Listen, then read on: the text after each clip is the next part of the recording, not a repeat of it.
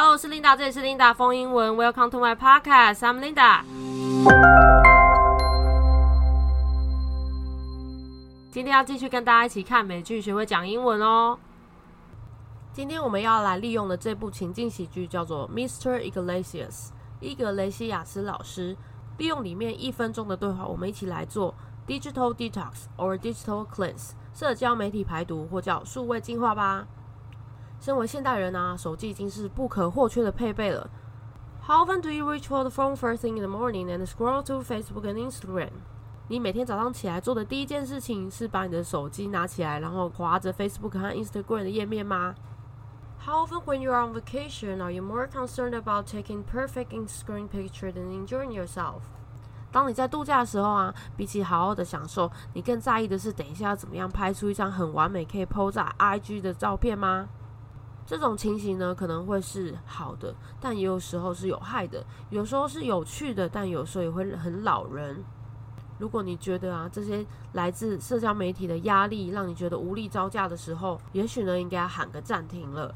It can be helpful and hurtful, fun and infuriating. And if you're feeling overwhelmed by the pressures of social media, it may be time to take a break. 刚刚讲的这些英文的内容啊，都是去查这个 digital cleanse 可以看到的文章。这些文章我看了以后，觉得内容都很浅显易懂哦，会比起去看一些小说啊，或是一些英文杂志，什么 Time 啊，什么经济学人的，要来的更生活化，我们都用得到。像我从中看到有一点非常的重要哦，因为过度使用这些 social media 啊，当然有一些优点跟缺点。那我觉得他指出有一点，我觉得很认同。他说呢，过度使用这些，有时候会让你觉得你的自信心、自尊心是下降的，会影响你。Most people who use social media end up comparing themselves to the lives of people they know。因为有些人发现，你越是去看这些别人的生活更新呢，你就会开始比较自己有没有比他好，还是自己比人家差。Social media is not reality, and that you should begin valuing yourself for who you are。这一点真的让我觉得很简单，可是可以打醒你。Social media is not reality。 你一定要切记啊，这些上面的更新，这些 social media 社交媒体上面呈现的一切呢，不代表是真实的生活。我想想没错绝对不会有人在上面 po 说他家里马桶不通，然后信用卡不见啊，然后刚才跟家人吵架之类的。可是其实这些都是真正的日常，所以呢，我们应该好好的知道自己的价值在哪里，而不是在一次又一次的比较之中迷失了自己。那回到今天要介绍的这一部呢，非常的新哦。这一部 Mr.Iglesias 从2019才开始，而今天推的这一个段落1分钟呢，推出的时候是1年多前而已。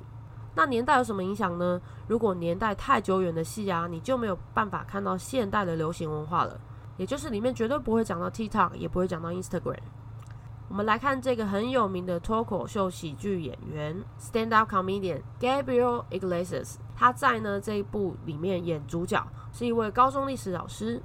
我们来看这一段呢，他怎么样用有趣的角度来看待学生重度使用的 app。 一个很小的片段就可以学会跟老外聊天哦。接下来这一段呢，它出自第3季的第1集，观看来源呢，一个是网络搜寻，或是用 Netflix。 这一段的剧情主要是老师呢要求学生把手机交出来，请他们脑力激荡来完成功课。大家马上就耐不住性子，想要讨回他们看得比命还要重要的手机呀。时间轴出现在14分的45秒到15分45秒左右，也就是片长只有1分钟。接下来的对话主轴呢，前段就是学生把手机交出来以后呢，各种崩溃。后段呢，就是老师在解析社交媒体并没有什么。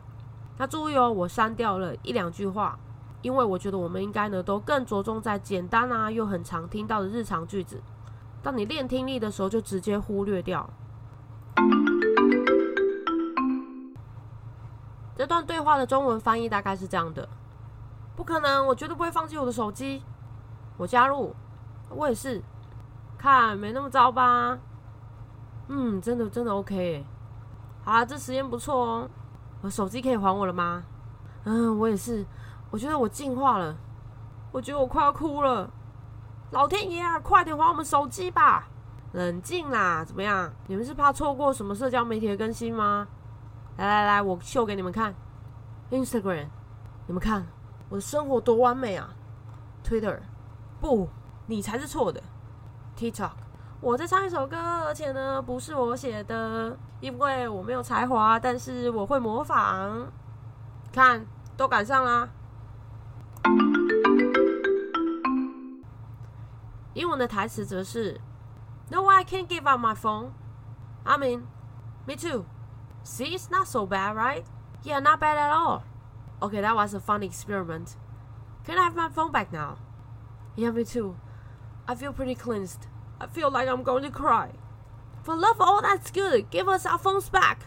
Relax. What are you worried about? What are you missing on social media? Here, I got you. Instagram. Look, my life is perfect. Twitter. No, you're wrong. TikTok. I'm singing a song and I didn't even write it because I have no talent, but I can mimic. All caught up. 像以上这1分钟的对话，你只要每天反复听这段有趣的、生活化的又很有启发、很机智的对话，来学会聊天吧。你要全部都模仿起来，你就在讲英语了。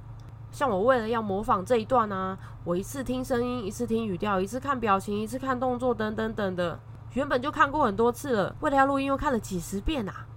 你可以注意哦，他的对话非常的密集，从老师要求学生把手机交出来，他们马上就从犹豫要不要交出来，然后有人马上加入，感觉呢真的有解放的 feel， 不过马上又开始焦虑，然后要讨回手机，而且台词又那么好笑，你不觉得有说中你心目中的这几个社交平台吗？像 Instagram 啊，就是放上生活中好像很完美的那一面， Twitter 呢，就是每个人都在表达自己的意见，觉得呢别人讲的不是对的， TikTok 呢，就是其实在唱别人写的歌，几乎都是在模仿。我超爱美剧里面这样子，台词就是一针见血。这种社交媒体排毒的情节，你还可以看另一部的情境喜剧叫 Pretty Smart 我的美丽室友，第1季的第10集。